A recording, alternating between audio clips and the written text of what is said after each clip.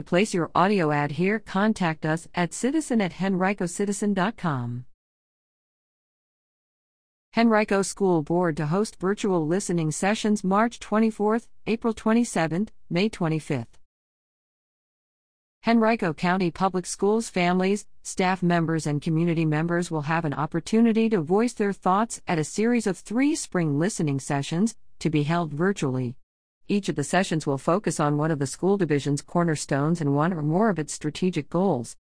The sessions will be attended by all 5 members of the school board and will be recorded for future online viewing.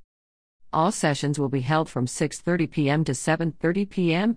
and will be accessible at the first, March 24th, will focus on the topic of equity and opportunity and address questions about how the school system can foster an inclusive, safe and supportive climate for all stakeholders while leveraging its diversity and leading dialogue to ensure equity and access for all.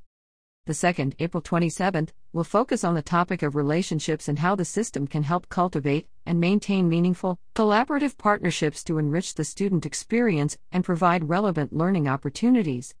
The third, May 25th, will focus on the topic of academic growth and how the system can help foster academic excellence by transforming teaching and learning to provide engaging learner-centered experiences for all students.